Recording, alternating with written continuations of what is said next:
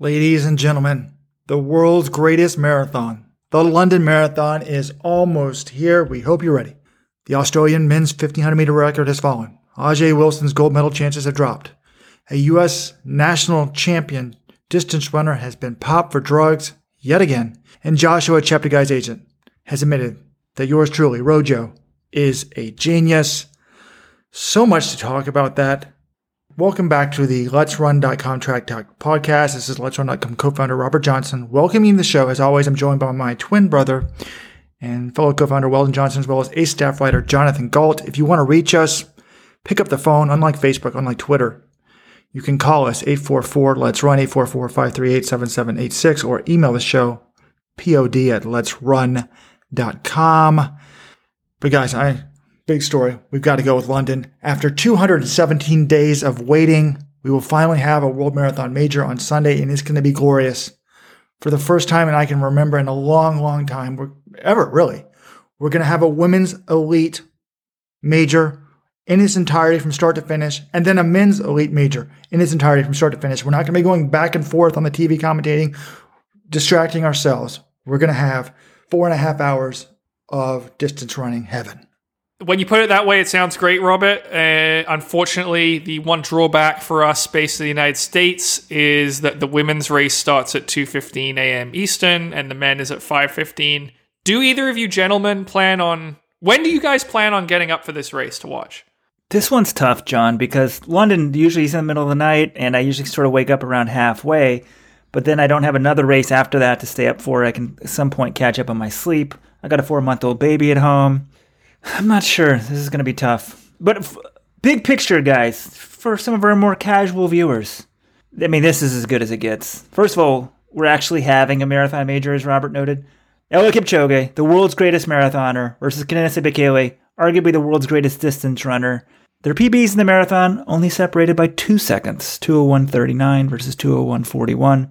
And on the women's side, Brigid Kosgei in her, 2:14:04 personal best, taking on Ruth Chepngetich, who's run 2:17 and is the world champion. We're going to discount Vivian Chariot, who is an Olympic champion on the track, 5-time global medalist on the track, former London Marathon winner as well. These fields are stacked. Can't wait. Which race should we talk about first? Jonathan, you've been in London for us virtually, talking one-on-one interviews through Microsoft Teams with Kipchoge, Bekele, etc. You can tell us which race you want to talk about first. Yeah, let's start with the men. And Robert, we've had these press conferences, but I will admit that Bekele especially seems to sort of be playing things close to his chest. And it's kind of interesting because I think, do we all agree it seems like Kipchoge is going to just be Kipchoge here? Like, he's been so consistent for the last 6-7 years. He hasn't lost a marathon since 2013. His last few, in case you forgot, he ran 1:59:40 at the Ineos 159 Challenge. He ran 2:02:37 course record in London. And then the race before that was his 2:01:39 world record in Berlin. So that's basically the greatest 3 marathon stretch anyone's ever had. And it sounds like, talking to Kipchoge, talking to his agent, his training camp is closed in Kaptagar and he's missed them, but he's still been able to get in a full build-up. It sounds like he's still in Kipchoge shape. So I think, to me, the big question is Bekele and if he's in, the 2:01 shape he was in Berlin, and opinions seem to kind of be split on that right now.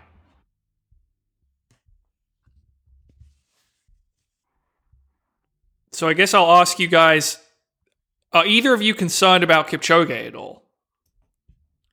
Well, Jonathan, I didn't want to start off the podcast with having to issue a retraction, an apology for the fake news we have up on the homepage, folks. I often complain about the quote-unquote mainstream media and what a terrible job they do in this country of tearing us apart. And yet, we here at Let's Run are guilty of journalism malpractice, mainly Jonathan Gault. On the homepage, folks, we have a men's preview. It's over 3,000 words. It's an in-depth preview. Jonathan doing a good job. But in it, we have the fact, it says, good news, folks. Kenenisa Bekele is in about the same shape as last year when he ran 201.41. He did tell you that, Jonathan. You quoted him in the article as that. I edit the article. I put it up on the homepage. I'm promoting this. I look for the nuggets of wisdom. I was wondering why you didn't hype it up.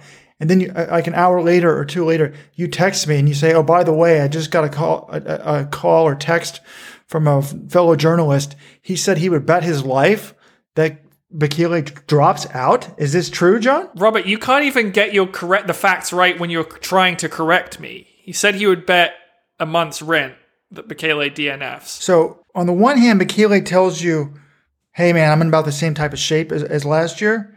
And on the other hand, a journalist says, I'll bet a month's rent that he drops out. So I did, and I picked up the phone and called you and I said, Jonathan, I know it's hard. It is at these press conferences, folks, when you're there, generally the runners kind of stick to the script and kind of say nice things. They don't really reveal too much. Sometimes if you ask them a very specific question, you can try to get some real insight. So John, I asked you about this off air yesterday. Explain to the viewers why someone, despite Bekele talking big, had this impression that, hey, he's not in shape at all, man. Well, he admitted that, he's had a few difficulties in training due to, the pandemic. And I asked him a couple times whether the riots, the political instability in Ethiopia were an issue for him. And he didn't really touch that topic. He basically just said, like, early on in the pandemic, he had to stay inside. But here's the thing, Robert, you said it. These guys don't show up to a press conference and say, oh, I'm going to run like shit. It just doesn't happen, They might admit, oh, maybe I had like a small injury issue. And whenever someone says they had a small injury in a build-up, usually it turns out to be a pretty big injury or something like that. So that's why, this person was sort of reading Bekele's body language, and he wasn't coming out and saying like, oh yeah, for sure, I'm ready to go with the world record. I'm excited to do it, that sort of thing. Like, I asked him when we were on one-on-one, how does your shape compare to Berlin last year? Is it about the same? Is it better? Is it worse? And I think about the same is kind of the default answer if you don't want to say anything. So that's what he said. So that's why I think people aren't quite sure. And that's why I didn't hype it up in my article. Maybe if I had better communication with my editor, maybe this is on me. I should have given more context, but you took it and ran with it because, Rojo likes to, you've been known to sensationalize things every so often. All right, a couple things. First of all, if you guys ever mention how many words are in an article anymore, the article should be immediately cast off the website. Man, most people, it probably turns off. You think like, oh, well, people are going to read this. They'll probably be like, oh shit, this thing's too long. I'm not going to even click. That's a Rojo strategy. I just want it on the record. I mean, all these football writers, they said I have a 5,000 word preview on the Browns game. I'd be like, oh, not going to read it. So let's get that out there. Am I worried about Bekele? Yes, he's 38 years old. His marathon history is very inconsistent. So of course I'm worried. The question was, are you worried about Kipchoge? Oh. I think everyone's concerned about Bekele. Way less so than Kipchoge. I mean, the general thing applies to both these guys. I mean, John, in this 3,000 word piece that we're discussing, you have an amazing just quote in there. I mean, these guys both competed against each other at the 2003 World's 5,000 meters. It's one of the greatest races of all time, with Kipchoge defeating the great Bekele. A lot of people forget that. And they were both, I think, teenagers at the time. And Hicham El Guerrouj got second in that race as well. El Guerrouj, I mean, just unbelievable. So that was, 17 years ago? I guess Bekele was a 21-year-old, so he wasn't a teenager. But these guys have been on the world stage for so long. Bekele won his first World Cross Country title the year before. And you have this line. Since 2003, you say, during that period, the sport of marathoning has progressed remarkably. When Kipchoge and Bekele won their world titles in Paris, the marathon world record stood at 2:05:38. Since then, 88 men have bettered that time, and the world record has dropped by almost 4 minutes. I mean, that's crazy. The world record was 2:05:38 when these guys started going at it. And it shows, one, what happens when these super track stars went to the marathon, but also what the shoe technology's done. And we can talk about that later. But, I mean, the marathon's at another ball game right now. So Kipchoge, he's never run a bad marathon ever. So I think, age will catch up to him at some point, but he's officially 3 years younger than Bekele. So if age is going to strike someone first, it's striking Kenenisa first. So, man, everything stacks up in Eliud Kipchoge's favor, and that's why he's the world's greatest marathoner. Yes, John, I criticized your piece somewhat in jest. I mean, Kipchoge, let's think about this, just reiterate what you wrote in this piece. He's never, ever run a bad marathon. He's never had a DNF. Counting the sub-2 attempts, he's lined up to run a 26.2 mile race 14 times. Every single one of them has been a strong performance. He's won 13 times. The one time he lost, it took a world record to beat him. And that person is now sitting out Wilson Kipsang for violating doping rules. So he's run 2:05.00 or faster in every single one of those 14 times, except for the debut, which was 2:05.30, which he did win, and his Olympic gold medal race, which was a 2:08.44 in hot conditions. So, yeah, even if his age isn't actually 35, even if he's older than that, I don't know. I mean, eventually Father Time has to catch up to him, but there should be hardly any reason to doubt him at all. But then you talked about Bekele. He's got an 18% hit rate by your counting in terms of his 11 marathons. He's got 4 DNFs. You say he's only twice run fast enough to beat, to even challenge a Kipchoge, a 2:03.03 and a 2:01.41. I sort of added to that and did point out that he does have a 2:05.04 Paris win in his debut, and then a 2:05.57 for second in London, which probably wouldn't be Kipchoge. But yeah, there's obviously a lot more reasons to win Bekele. To doubt Bekele. And the question I have, and this is I feel strongly about this. If Kipchoge does screw up, and eventually he's not going to, at some point in his life, he's going to have a bad marathon. I disagree. I don't think that's a given because he might retire before he has a bad marathon. Okay, well, that's true. But as I think I put it on the message board somewhere, when he's 60 years old, he will not be running 2:01 in the marathon. And as I said, if he is, I want those shoes, man. If he can do that at 60, I'm only, about 10 years older than him? I'll be rocking my sub-3 at age 70. So, but anyways, at some point you would think, unless retirement, that he's not going to run a good race. If he's off his game, I think then somebody has to win. Remember Boston when the weather was terrible? What year was that, John, when Yuki Kawauchi and Des Linden win? If enough super elites drop out or run 2:40, somebody still wins the race. So wait, can I just point of order here? Do you remember the year that Des Linden won the Boston Marathon? Can you tell me what year that was? Probably I know it was either 2017 or 2018. I'm going to probably go with 2017. Oh my God. It was 2018, Robert. Okay. It's 2 years ago. Who cares? I just think it's an important fact. It was only 2 years ago. I feel like it's kind of hard to forget. Considering I walk around with a computer in my pocket, I could look it up in 1 second, but... That's the problem with your generation, Robert. They're outsourcing their brains to their smartphones. Yes. So I put this on the message board. It may have been for the VIP only subscribers. Each day, the Let's Run Supporters Club members we've been having a daily London debate discussion amongst the staff, and some of the supporting club members have posted their thoughts as well. And one of the discussions was, is Kenenisa Bekele the second most likely person to win this race? And I strongly believe that he is not the second most likely person to win this race, because my theory is I don't think peak anyone beats a peak Kipchoge. So the only way Kipchoge loses is if he's off his game a little bit, or maybe significant. He pulls an injury, pulls a muscle, etc. in his DNF. So if Kipchoge doesn't run well, who's more likely to be running a solid performance? And it's certainly not Bekele. He's about 50% for even finishing. Running a decent marathon, not even let alone a good one. And you've got some of these other guys in the field that are, super, super good. Mozenet Geramu, to me, is the most likely man to win this race, not named Eliud Kipchoge. This is a 2:02.55 PR guy from Ethiopia. He's the 4th fastest man in history. He was second in London last year. He was second at Worlds. He's been extremely consistent over the last couple of years. So if Kipchoge does not win, I think the winner will be Mozenet Geramu. Yeah, I think that's a decent point there, Robert. And yeah, I think you bring up the point about if Bekele is at his best, is that even enough to challenge Kipchoge? Because we saw him run that 201.41 in Berlin and then the 203.03 win in Berlin, where he almost broke the world record in 2016. Those were his two best marathons. Kipchoge was not in them. So line up Kipchoge on that day. Does that mean, is it good enough to beat Kipchoge? We don't really know. We don't have evidence of that yet. And I kind of lean towards no. So when you factor in Geramu's consistency, I think that's a pretty strong point. And then also, let's look at the betting odds here. We love examining the betting odds. You've got Kipchoge at 1-2. He's the favorite. Bekele, 2-1 on Bekele. I think those are terrible odds. And then 12-1.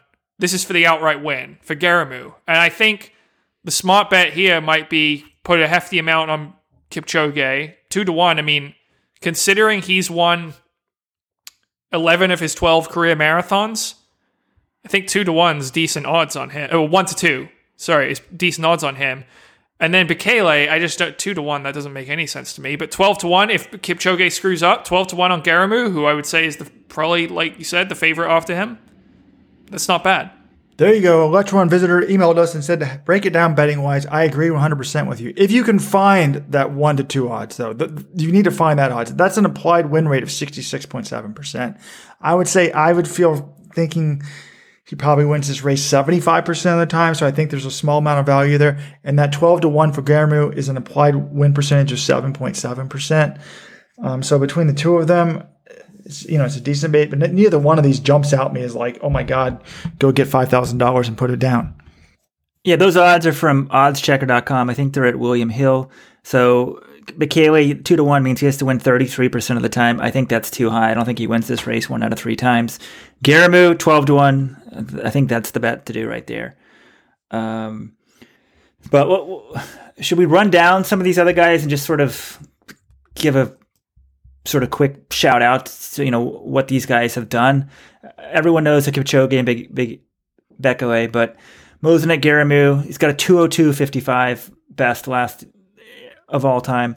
He was second last year at London, and he hung with Kipchoge in, that was 2019, but he hung with him late till pretty much final mile and a half, I think, somewhere in there. So that was a very strong run. Second at the Worlds. He's never won a major marathon. That's the sort of knock, but when you're racing Kipchoge, that's not easy to do. And he did win Dubai, which, is as close to a major as you're going to get. That and Valencia now. Right. So his credentials without a world major are as good as you can get, or world championship. Muli Wasahun, also of Ethiopia, 2:03.16. It's crazy now. You're 2:03, and you're just kind of like, whatever. Sisse Lima, I'm just going down by times now, 2:03.36. He was third in Tokyo this year, third in Berlin. Tamara Tola, Marius Kipsarum, these are 2:04 guys. Then you get down to Shura Katata. He's the 1, 2, this is how good London is, 3, 4, 5, 6, 7, 8th best guy. And 2:04.49, you're like, oh, whatever, who cares? He was the LetsRun.com world number 2 marathoner in 2018, I believe. Even though he's never won a major, but he got second in London, second in New York. He's very consistent, but do we really think a 2:04 guy's best going to beat a bunch of 2:01 guys? I mean, the marathon, the cheat codes have just changed everything, how you discuss it. It's crazy. I guess the thing with London is, so I'm going down this list, I get so far down.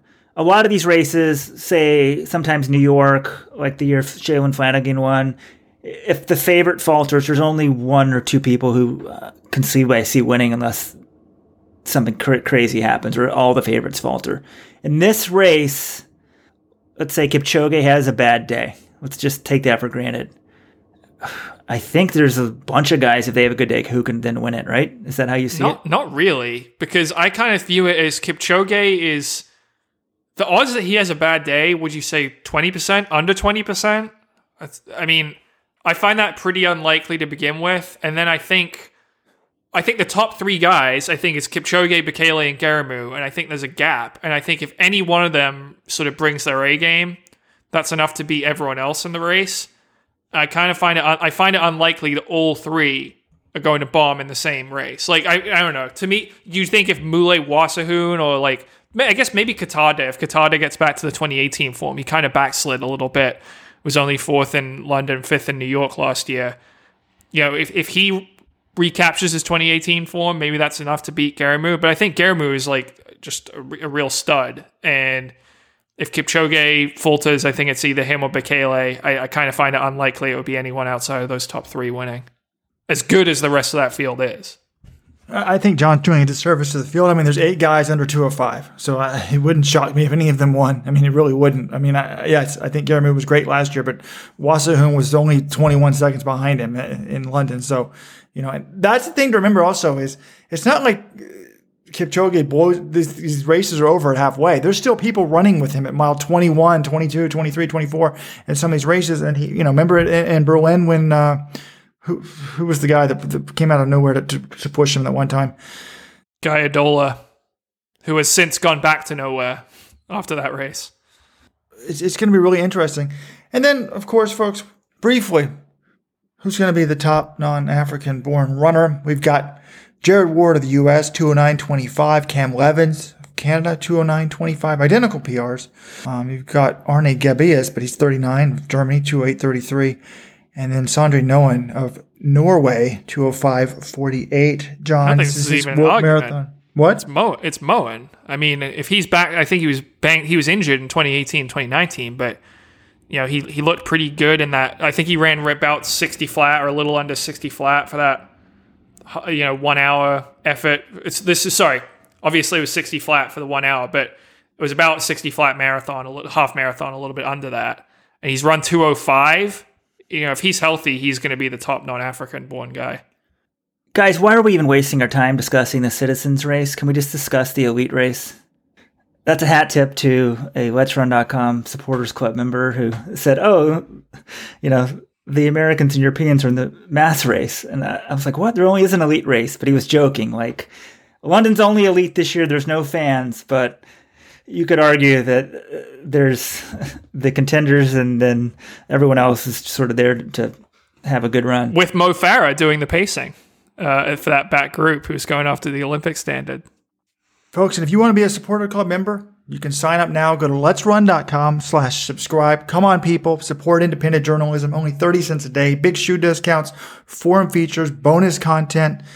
And also, hey, if you don't want to be a member, why don't you buy an Elliot Kipchoge t-shirt. A 159.40 GOAT t-shirt. They're now available. We have a letsrun.com/shop. Go to shop.letsrun.com. Shop.letsrun.com. Yeah, but the final thing, we got to get on to the women's race. Kipchoge, the training camps have been closed in Kenya for COVID since March. So usually he goes to his training camp. It's, the world's greatest marathoner. He's a millionaire. And he's living in a probably 12 by 12 room or something. I don't think it's even 12 feet wide. I think it was 8 feet wide, maybe 8 by 12 with a single bed, twin bed, sharing a room with another runner. So I guess how there could be COVID concerns, but camps are still closed in Kenya, I think. And fortunately for Kenya, the immunity is great or something because of other COVID viruses. The disease has been much milder. Don't go off on a COVID tangent here, Weldon. I want to stay on the race. That's my little thing. And people look into that. It's pretty interesting. I can link to an article Please here. Don't. Scientists are trying to explain why so few Kenyans are dying of COVID. And that's pretty much the case in all of Africa.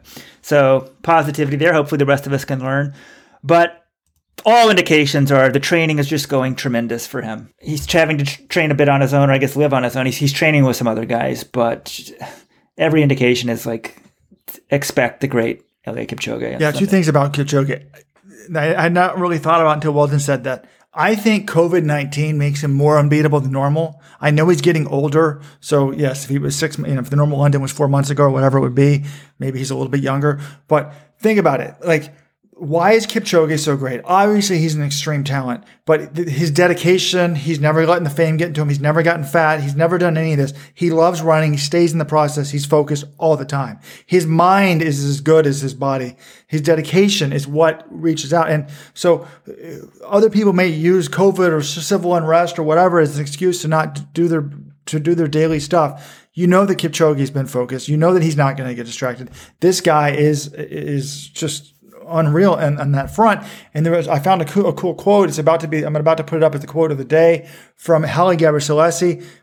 He was talking to the Olympic Channel. You can actually watch him say this on Twitter.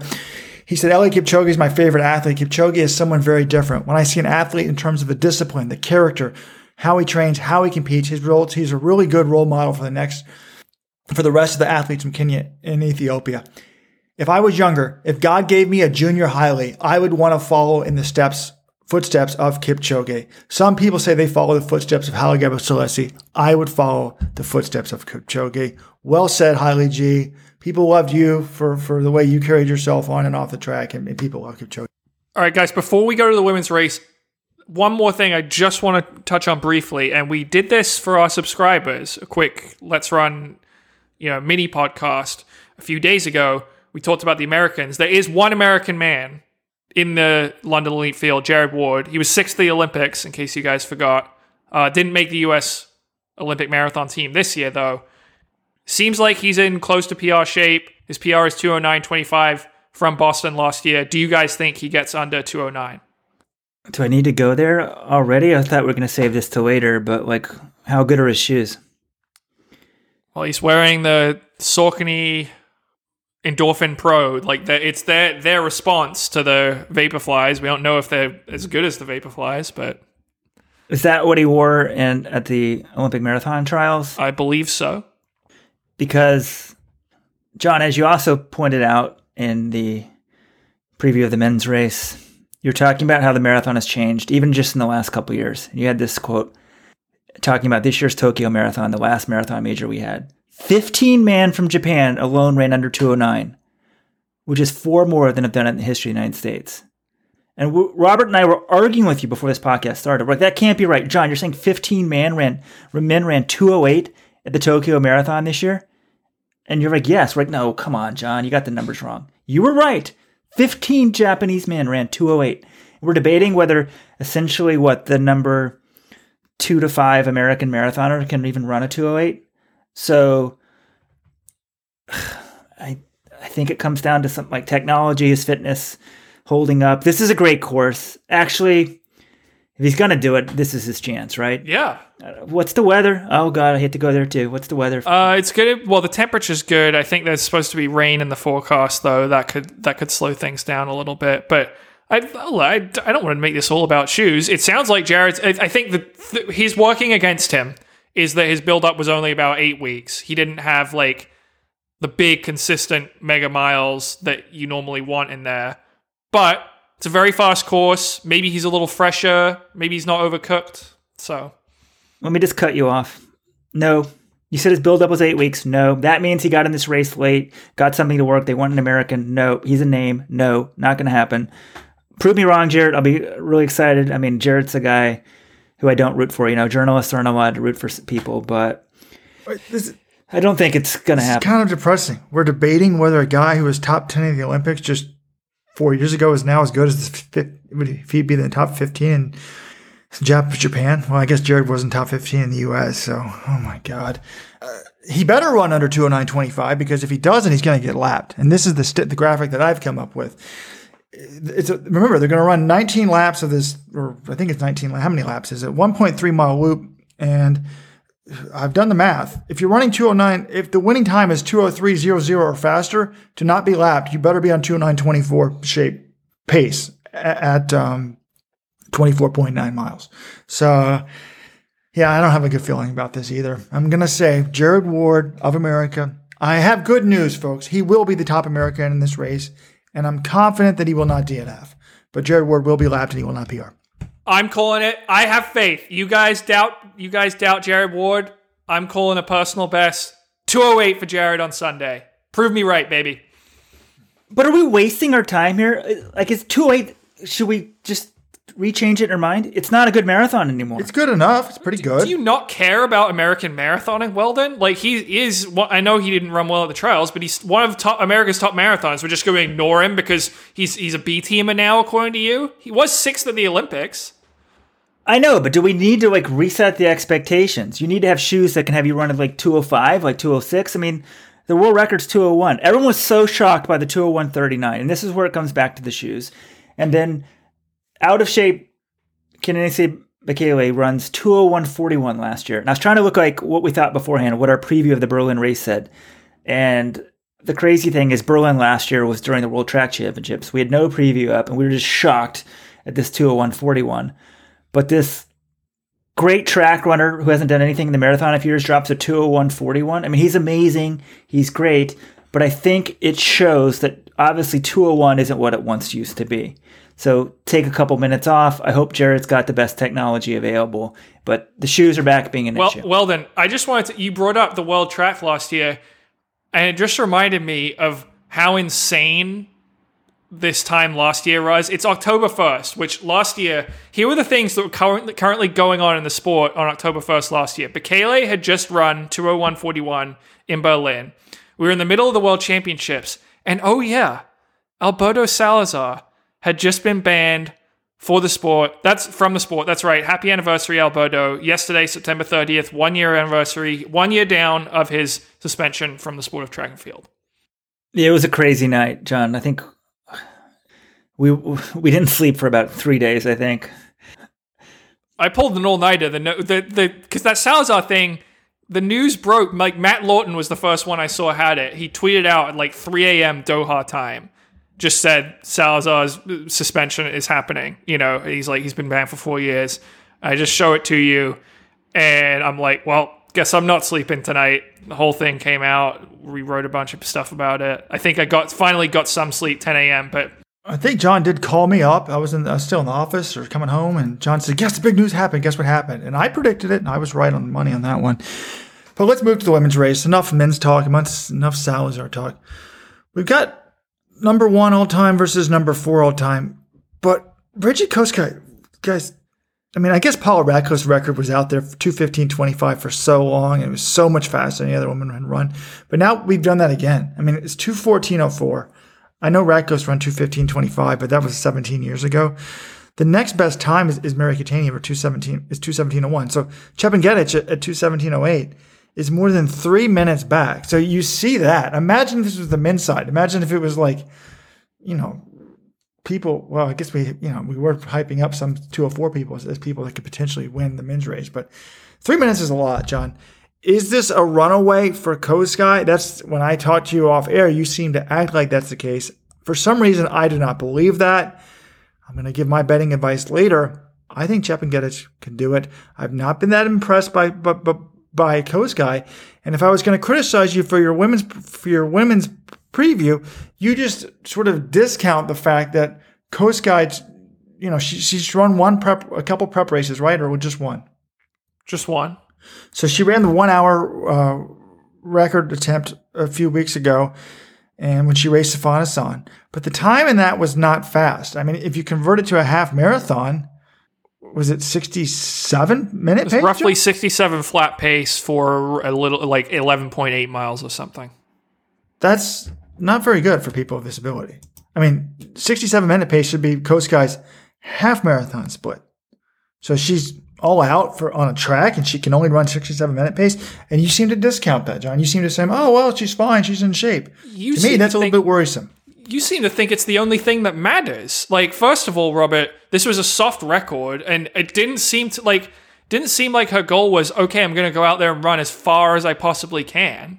It seemed like they were just going to try to get the record, and then, at the end, they kind of picked it up a little. Okay, I don't like the word seem. That's when a journalist assumes something, Jonathan. You had the press conference. You had the ability to ask them questions. I texted you this morning. Did you ask her, were you going all out? Why do you assume they weren't going fast? I assume they were tired, and that's why they didn't go fast. So, did you do your job as a journalist this morning and ask them that? Robert, why I assume that is because they had pacing lights that they were following, setting world record pace. The pacing light was not go out and run 65 flat pace for half marathon. When you have pacing lights, you just follow the pacing light. You don't try to run as fast as possible. Yes or no, did you ask the obvious question at the press conference today?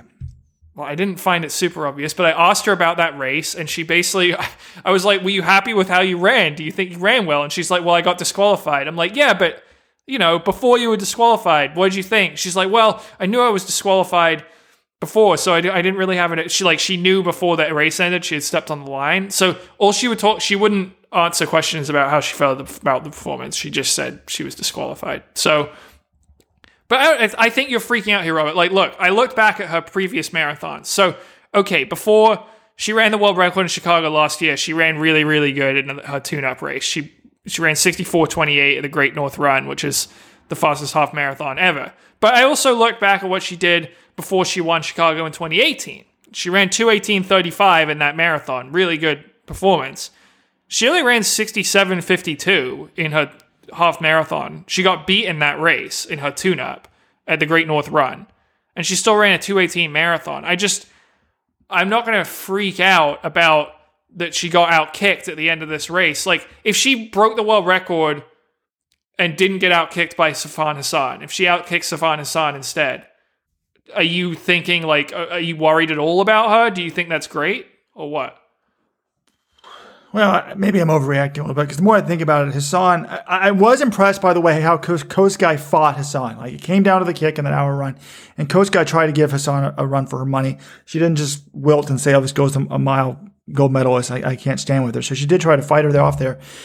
And Hassan, while she did drop out of that 5,000 before that race, she's probably got to be at least in the 14:30s for 5,000, which is really good enough for the marathon. So. Yeah, I mean, I'm saying that Kosgei. I'm not saying that she can't win, but if you look at the implied betting odds here, from Odds Checker, basically, which comes from William Hill, Kosgei is, I don't have the decimals, but she's implied odds of 57.8%. Chepngetich is 28.6%, and then Vivian Chariot is the third seed at 16.7%. So. You add those up, I think those are really the only three women that have a chance of winning. It's 103%. So I don't see really any real value there. If I knew that Kosgei was not, yes, John, if I knew that she wasn't going all out in that race, then I would think her odds at 57.8% are pretty good. But I also like Chepngetich. Does she win this race 1 out of 4 times? Something like that. I think those odds are actually pretty accurate for the three of them. Yeah, if anything, I think Vivian Chariot might be getting shortchanged a little bit there because, Robert, so I kind of fought you on saying I don't read too much into the tune-up races. But with that said, speaking to them in the press conference this morning, Bridget Kosgei was not exactly coming out. Like, before she won London last year, she came out and was just basically saying she was very, very confident, saying she was in really great shape.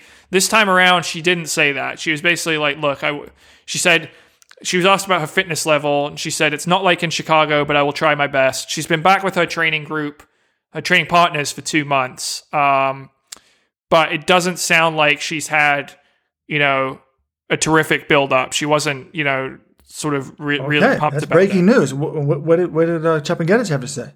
And Chepngetich, I asked her, how does her shape compare to Dubai? And she said the training for London was, she thought it was better than Dubai. Her English is not fantastic, so it was a little tough to understand her.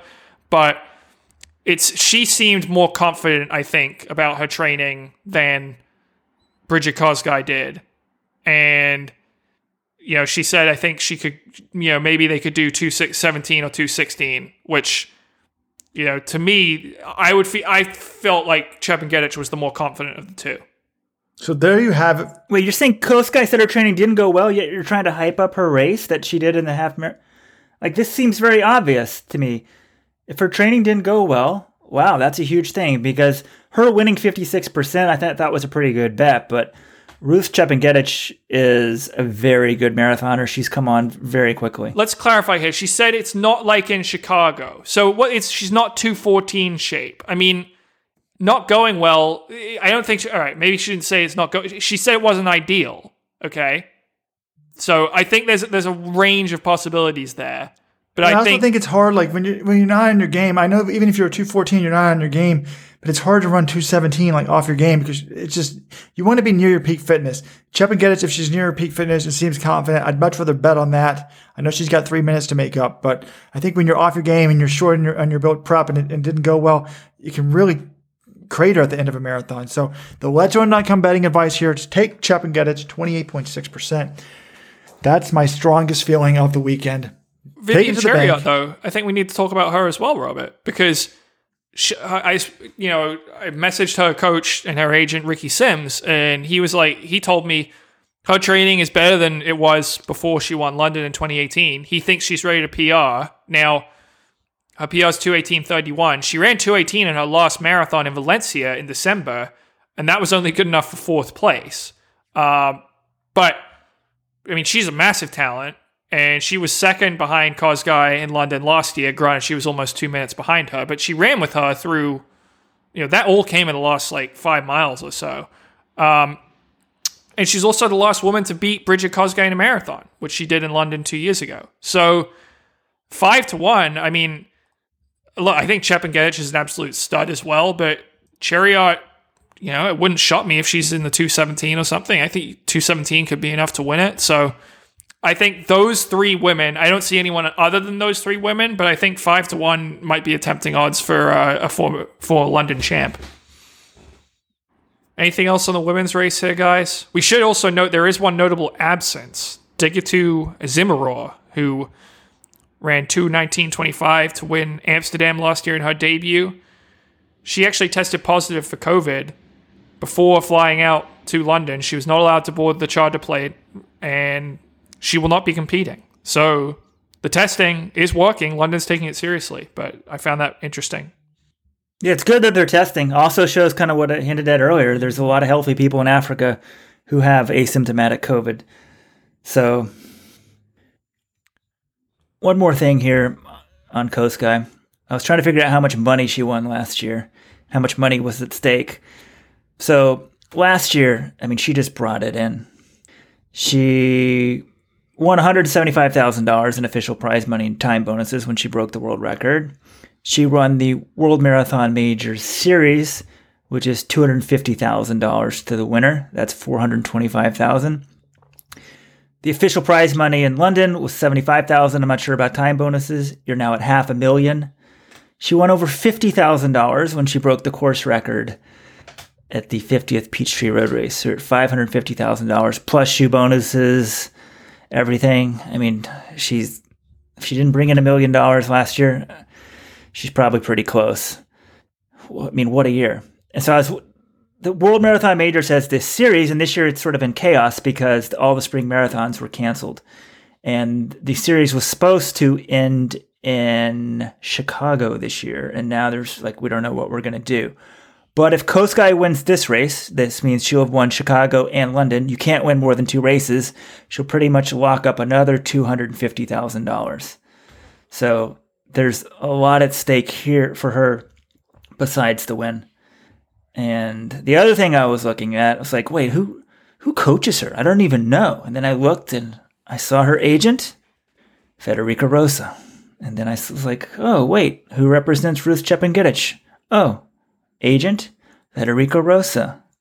For those of you guys not familiar, Federica Rosa also represented Jemima Sungong and Rita Jeptu, 2 World Marathon Major champions, who won, I think they won $500,000 for their prizes, and were both popped for drugs. So I'm not saying anything, but imagine if these guys were coached by someone and everyone coached by the same person was popped. There'd be so many questions asked. The World Marathon Majors would be like, what are you doing, coach, to make sure these people aren't doping? And I think that the question just comes up again. Because, John, you and I went to the training camp in Kenya, and we met with Jemima. I wasn't at Sungong's camp. I only went to Kipchoge's camp. You got there a day late. And I was like, what's going on? You've improved a lot as a marathoner.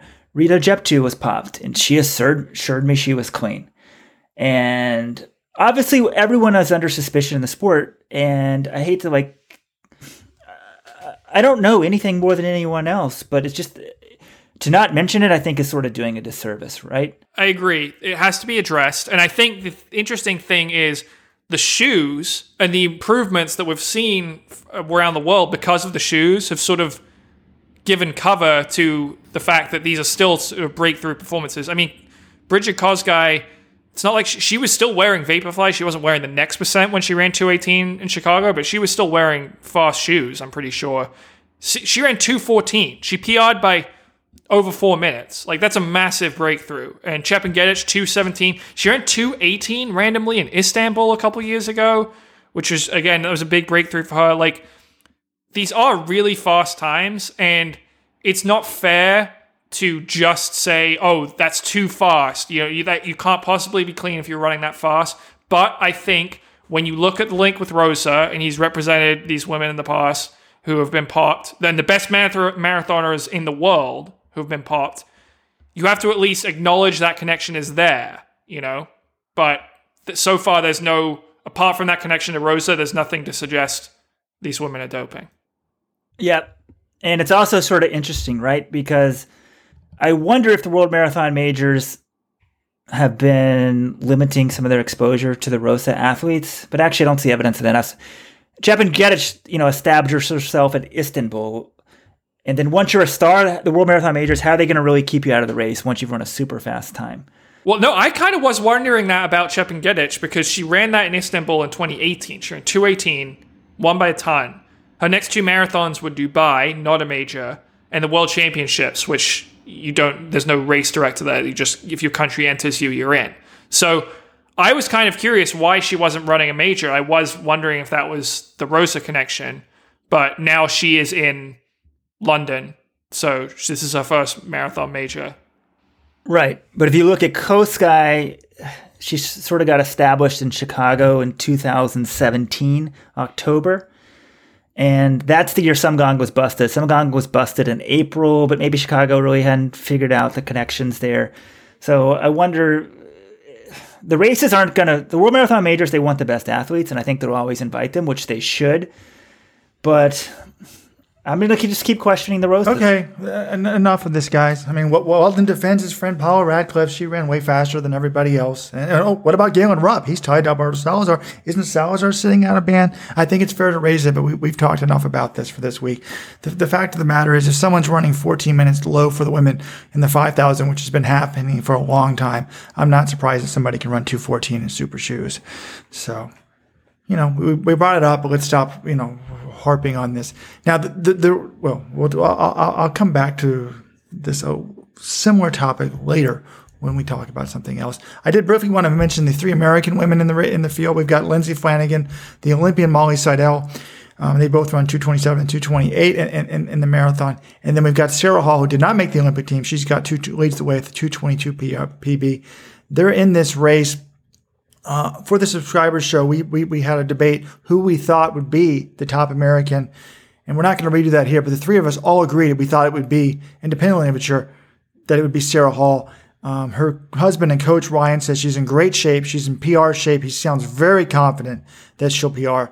And, I think Flanagan might PR. I'm not confident in Molly Seidel's build-up at all. So to me, look for Sarah Hall to potentially PR in this race, and if she does, she'll really vault very high into the all-time U.S. list.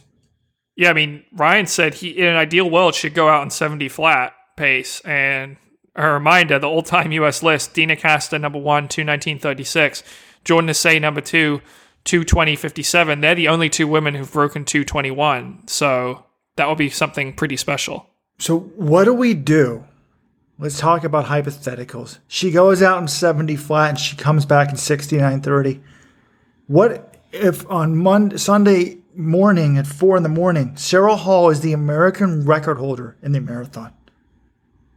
A woman who's never made the Olympic team, is in her late 30s, has adopted 4 children from Africa. Amazing. It'd be an amazing story, but also, although she claims she's not in these super shoes because she runs for ASICS, right?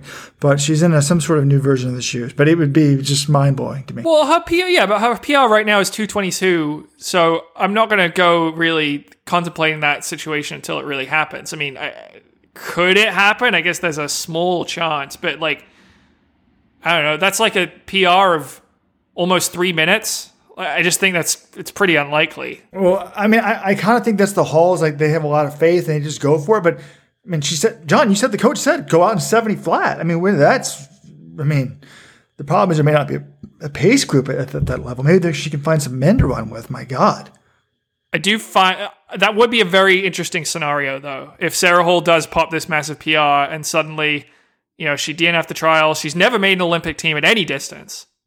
and to be the American record holder in the marathon would be quite an interesting situation. But not only she not even made the Olympic team, until this year, she was never really even a legitimate even Olympic contender in any event. Maybe the steeplechase that one time. But then you say, hey, she finally found her event. It's the marathon, and she had a bad day at the trials when she needed to have a good day.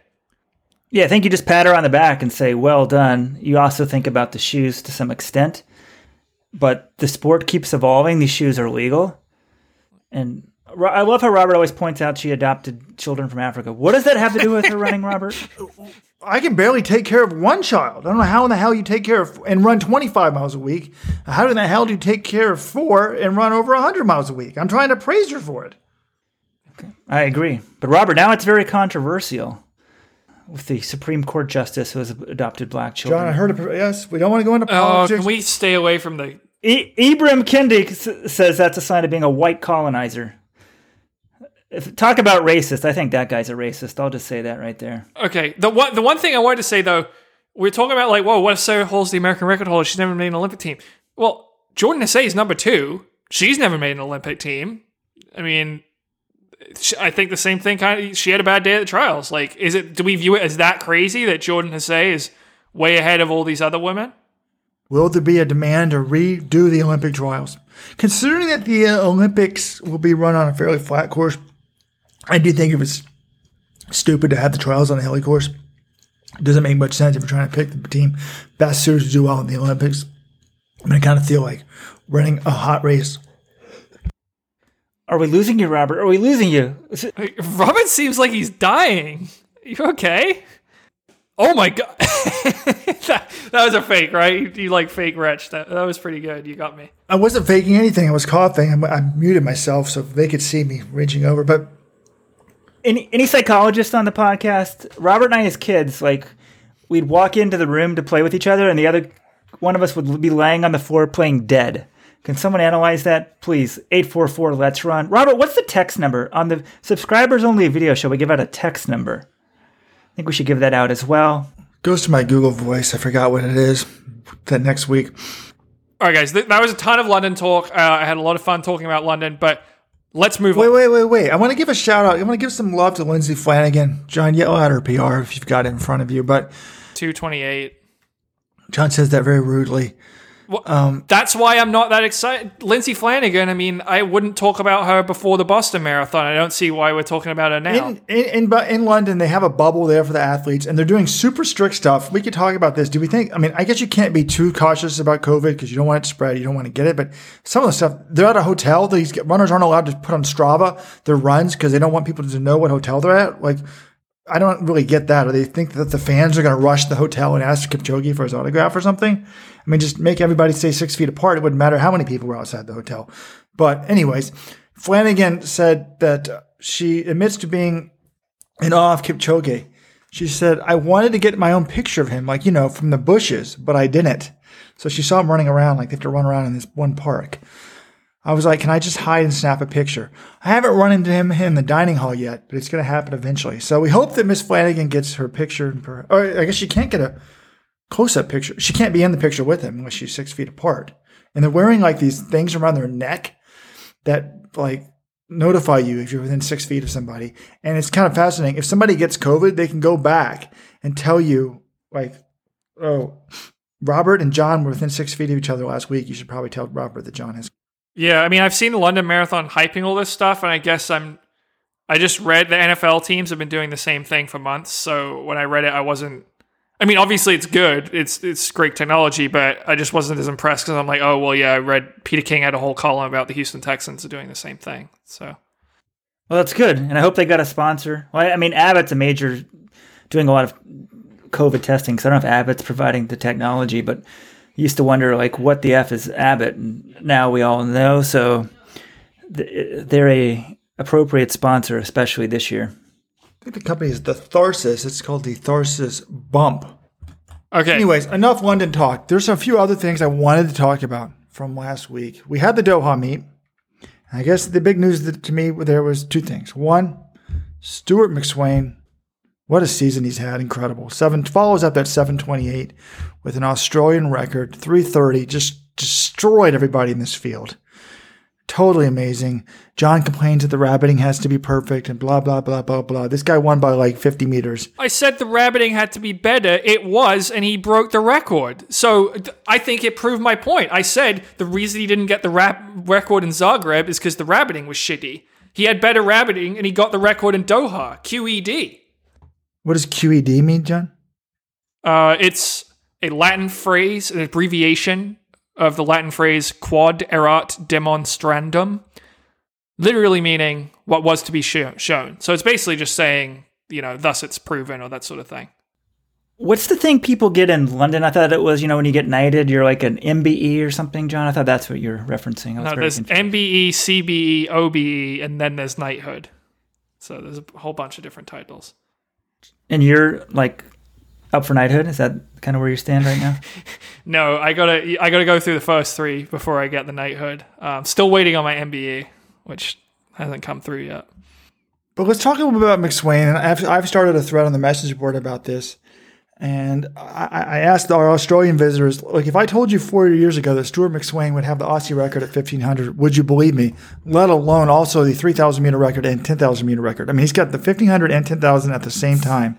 But this guy, I mean, he was a good junior, but it wasn't like his times were like that crazy. Like it's pretty amazing. I mean, he actually was like a steeplechaser first. He went to the steeplechase in the Worlds in 2017. He was an 8:34 steeplechase. 4 years ago in 2016, he didn't even have a 1,500 or mile PR listed on Telestopcha. I mean, he was not viewed as a 1,500 meter guy, a speed guy. Now he's dropped down in distance and run this. I've got the stats. At 18, he ran 8:33 for 3,000. At age 19, he ran 8:16.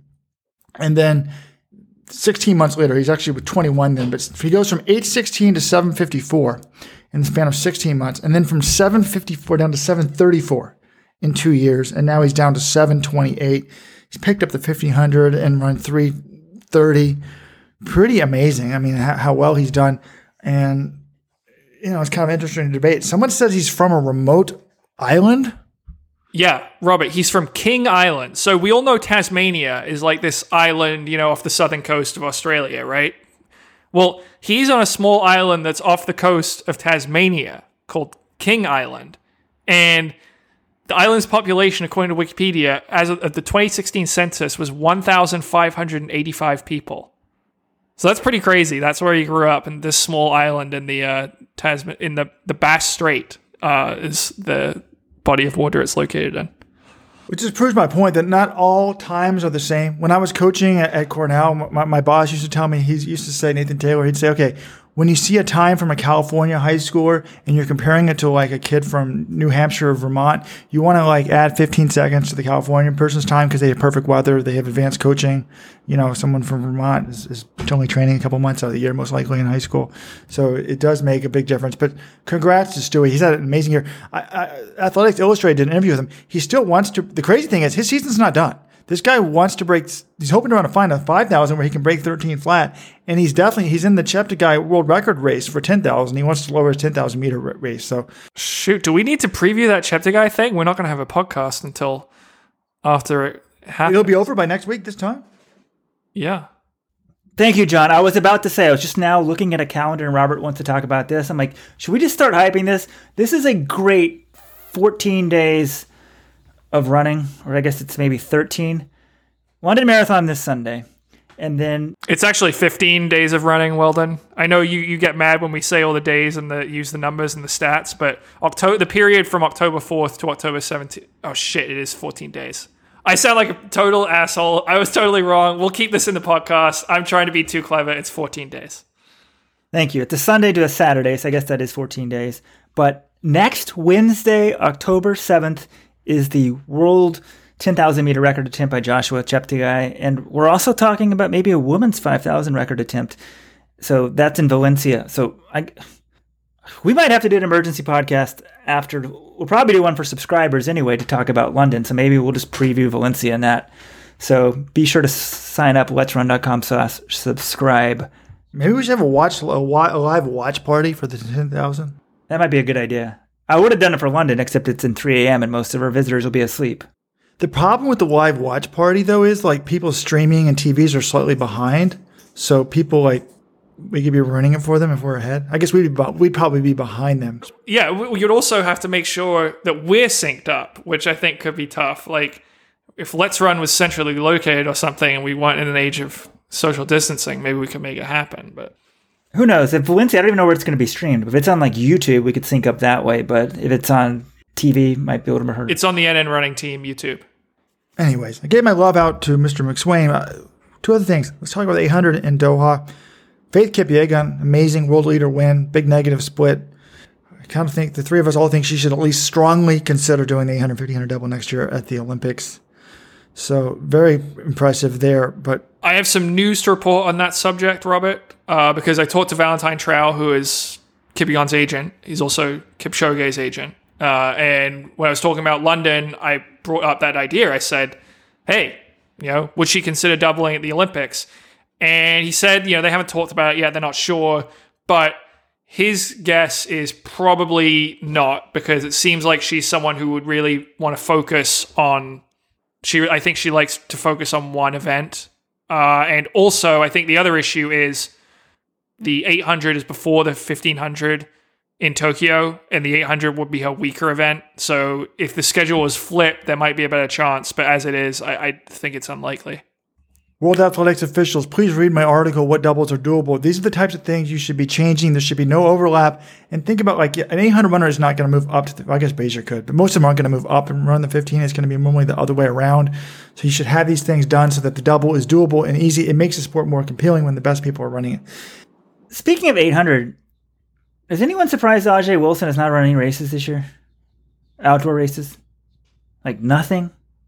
Well, I mean, like Sydney McLaughlin hasn't run any races this year either. I'm not surprised. Rai Benjamin ran a 1 or 2, that Texas meet where all the Nike athletes ran to keep their contracts. But I'm not shocked by it. Like, I think you got to wonder about this. Ajay Wilson, she's an Adidas athlete, right? And Sydney McLaughlin, New Balance. They might not have these strict requirements. Like we saw all these Nike athletes running. But maybe if there's not this thing you have to go and run, 10 times or you have to run 8 times, they might have just said, screw it, and we'll train and we don't need to worry about racing. After this 10 days of gloriness, I'd like you to follow up with Coach Derek Thompson to see what she's been up to. I'm not happy if she's just been screwing around and doing nothing. I think you need to stay focused.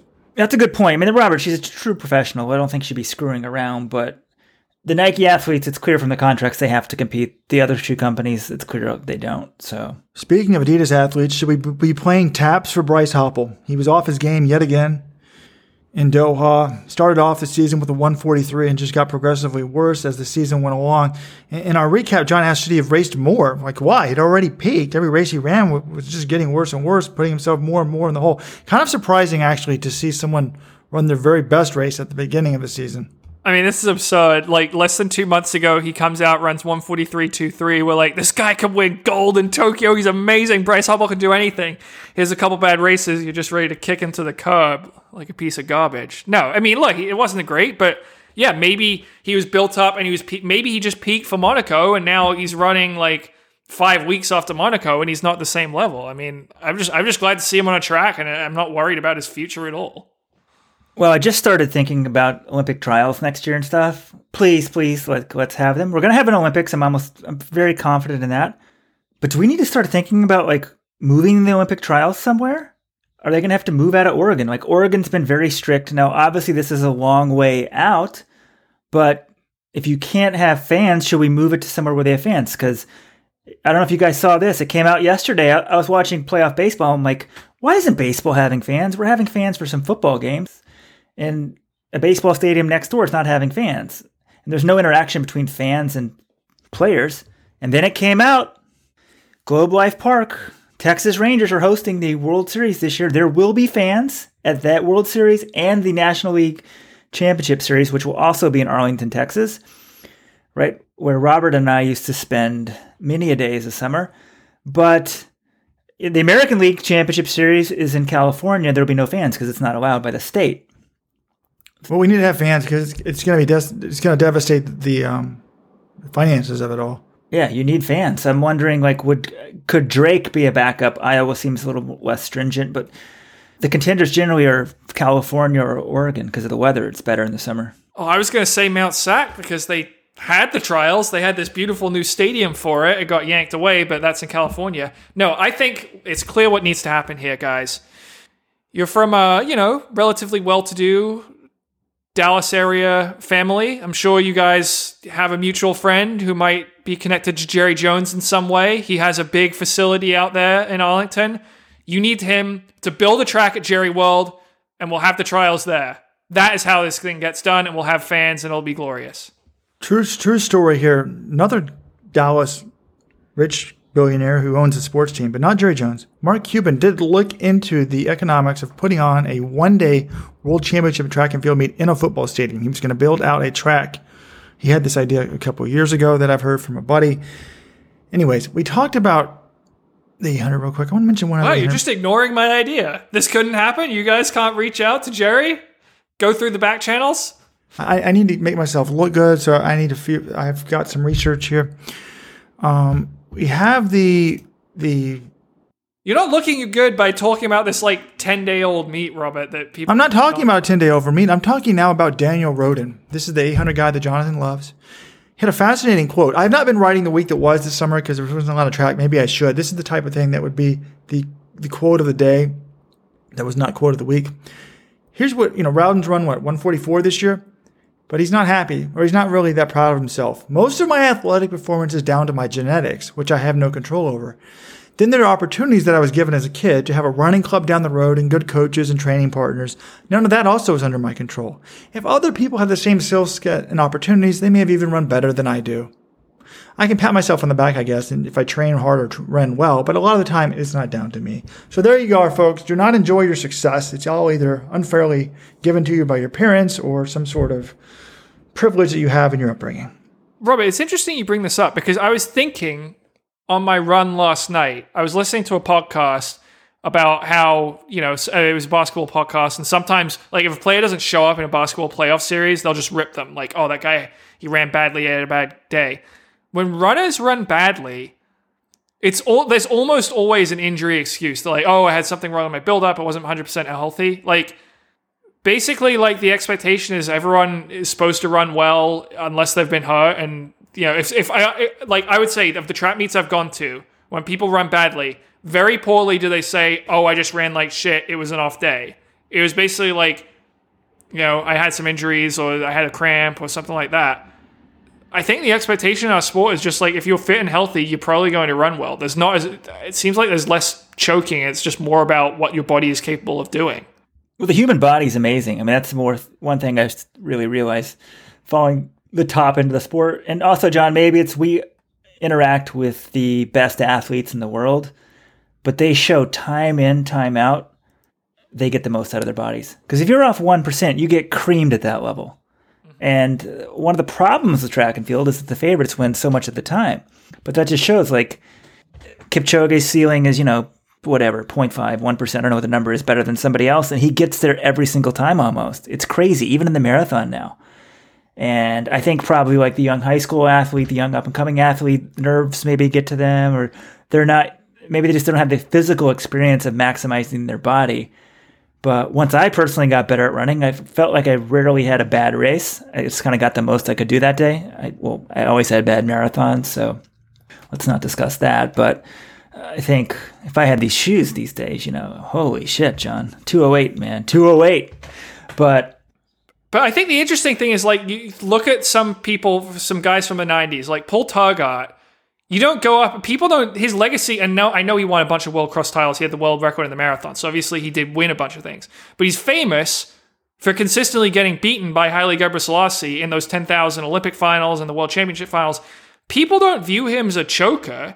They just view him as he came up against one of the best runners ever, and he got a ton out of his body. He ran really well and lost. And I think if you look in other sports, someone like Charles Barkley or Karl Malone, they're not their legacy is not they got the most out of their body. And I guess maybe you could argue Barkley, needed to be in better shape or something. But Karl Malone, he was an Adonis. Their legacy is, they lost to Michael Jordan. They lost in the 90s. And it's not about, they're kind of viewed as chokers in the playoffs when really they just ran up against this god. And that's kind of how we view Turgot. I don't know. It's interesting. I don't think they're viewed as chokers. I think they're viewed as they didn't win the big one. Neither did Turgot. I think they're viewed similarly. I think you're on a little bit something though. We give, but I've always thought fans and pundits they act like there's a big mental game going on, or the pressure got to them, or this or that. They may have just run poorly or been overmatched. It's not always this mental thing. I mean, I think people do choke, but it's probably at the top level. It's not as often as at lower levels, and each sport is different, right? We probably need to get somebody like Malcolm Gladwell or David Epstein on here. All right, guys, time to move on. I'm shocked. We've gone this far in the podcast, and Robert has not given himself the victory lap that he promised at the beginning. Robert, please tell us, Adi Reuter, who is Joshua Cheptegei's coach, not his agent, as you said in the intro, his coach, he has validated your wisdom. Can you tell us how? Well, yes. A few weeks ago when Cheptegei broke the 5,000-meter world record, within minutes of him crossing the finish line, his agent was texting Jonathan Gault to say, Rojo was wrong because I said it was going to be too hot and that there would be no world record. But my theory that the heat plays a big role in the 5,000 has been validated by no one other than Mr. Cheptegei's coach, Mr. Andy Reuter. He has... Adi, not Andy. World Athletics has published an article on him talks about a workout before this world record, and he says, that day Joshua showed me he was in 12:30 shape and a much higher level than Bekele's 12:37. Knowing he was that much further ahead of the world record was important because we knew that the likely hot conditions he would face in Monaco would slow him down a little. So we know the agent's listening to me. Maybe the coach as well realized, hey, I don't want to get him in 12:35 shape. I better get him in like 12:29, 12:30 shape, just so that when the Rojo weather effect impacts the race, he'll be ready to get the world record. Congratulations, Robert. I continue to be in awe of your greatness. I'm sure everyone is looking for the official weather update for London. I've looked it up. We're talking low 50s here for the men's race, probably maybe high 40s for the ladies' race. Really good dew point in the mid 40s. Great day for running. Might be a little windy, looks like 9 mile per hour winds, but certainly a day that looks like it'd be a good one to run fast. Okay, Robert, we need to I'm instituting a new policy here. If the weather is good, we're going to call it Rojo certified. There was RUP certified cross-country courses. We've now got Rojo certified weather. London, there's rain though. Is this what Rojo certified weather or not? I didn't see Dark Sky, which is my go-to app. I didn't see anything about the rain. I didn't look up the rain percentage. Sunday, precipitation perchance. I'm seeing 0, so I'm not worried about the rain, which is good. And speaking of being validated, guys, last week I was validated on my thinking from earlier in the year as well. Remember right after the Olympic marathon trials, we had the U.S. 15K championships on the road?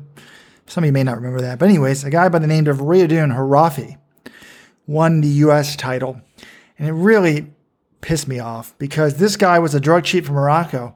And then somehow he became a U.S. citizen. And we've got millions of people living in this country illegally that would die to have legal citizenship. There's millions of people all over the world that would love to come to America and be citizens. And part of that is you're supposed to show good moral character. I don't know how being a doping cheat shows good moral character. I would have never given this guy citizenship. It's great that he loves America. It's great that he wants his kids to be raised here. But I'm sorry. To me, that's a disqualifier when we've got so many other people that want to be here. And what has he done? He's gone out and rewarded. You've got people like Edward Cheswick that have been here for a long time. You've got heroes like Vitaly and Yulia Stepanov, who we had on the podcast a few weeks ago. They want to be citizens. These are people that help take down the biggest drug cheats in the world. They can't get citizenship, yet we give it to this guy. He's gone out and rewarded everybody by getting popped for drugs 2 more times. Now he's banned from the sport for 8 years. I don't know if it's possible to strip citizenship, but I would like to see that. Speaking of the Stepanovs, there was another story last week that bothered me as well. Allyson Felix has been named one of Time Magazine's most 100 influential people of the world last year. I think it's great that she got Nike to start paying maternity for women, but I didn't understand how she got. Nowadays, you become influential by already being famous. It bothers me about the modern world. Alicia Montano and Kara Goucher started this movement. Allyson Felix just jumped on it, and now she's getting the publicity. Why weren't the Stepanovs one of the 100 most famous people in the world when they helped risk their lives to bring down the Russian doping? So Time Magazine, don't get me started. Allyson, I'm glad what you're doing, but Alicia Montano or Kara Goucher, if anyone, deserve that award. I mean, the time thing, part that's a popularity contest, though. I mean, it's not as egregious as last year. Wasn't Allyson Felix nominated for Laureus World Sportsman of the Year either last year or I think it was 2017? I know she was nominated. She didn't even win the world title, and yet she was one of the 5 finalists in the women. Like, she's very popular. People like to honor her, and she's done a lot of great things in her career. But I agree, she didn't start that movement. It was Montano and Goucher and the New York Times who really got that going. But to me, it's almost condescending to women because people don't really follow women's sports that closely. So they look for like a famous female, and particularly if they're a minority, it's an added bonus. And like, oh, we'll pump them up so we can be woke. Like, don't pump her up. Pump Alicia Montano up. Yeah, I think it's an insult to the sport of track and field, right? Because Allison didn't start this movement. Her case was actually more complicated, right? She got pregnant when her contract wasn't valid with Nike. So it's a much different situation than the Montano situation. So I just thought it was very different factually than these other situations. But she's very famous, and she came to the New York Times, I guess, later, and everybody glopped on. But she didn't start the movement, but she brought attention to it. So, and she's a more prominent person. So life isn't fair. Like, she gets attention. She's a very prominent athlete, and she attached herself to an important cause. So I don't think we need to get all worked up about this. Yeah, sorry, I did just go up and look it up again because it's so ridiculous that I couldn't even believe it. But yes, last year, in a year in which Allyson Felix finished 6th at the United States Championships in the 400 meters, she was nominated by Laureus as Laureus World Sportsman of the Year, so World Sportswoman of the Year, which is just absurd. Well, you raise a good point. I mean, there was a thread on this, and someone pointed out, like, look, being famous is part of the fact of being, influential. All right. We have anything else to say? Get ready for London. Should be a great one. We probably will have another podcast before our weekly podcast, maybe for subscribers, something to get people ready for the 10,000 meter world record attempt. Who knows? We got so much excitement to be looking out forward to. I do want to give one shout out though, before I say my last words, to Kosuke Ishida of Japan. The 18-year-old has lowered his Japanese national high school record to 13:34. Also, any high school coaches out there, become a Let'sRun.com subscriber, and your full team will get free subscriptions. Email me, actually, weejo@Let'sRun.com. Weejo@Let'sRun.com if you want to do that.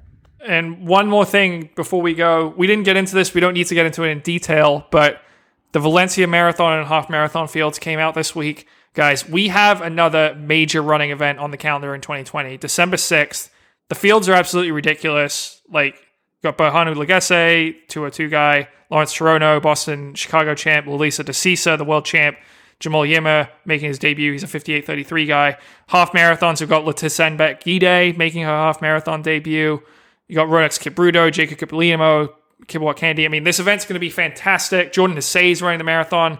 This is in December. We don't need to do a full preview now, but I'm already excited for this. Emily Sisston's in the half. It's going to be a tremendous event. So I don't know what we're going to fill the calendar with in November, but October is going to be a great running month, and December, we've got Valencia now. That's going to be a lot of fun as well. Until next week, guys.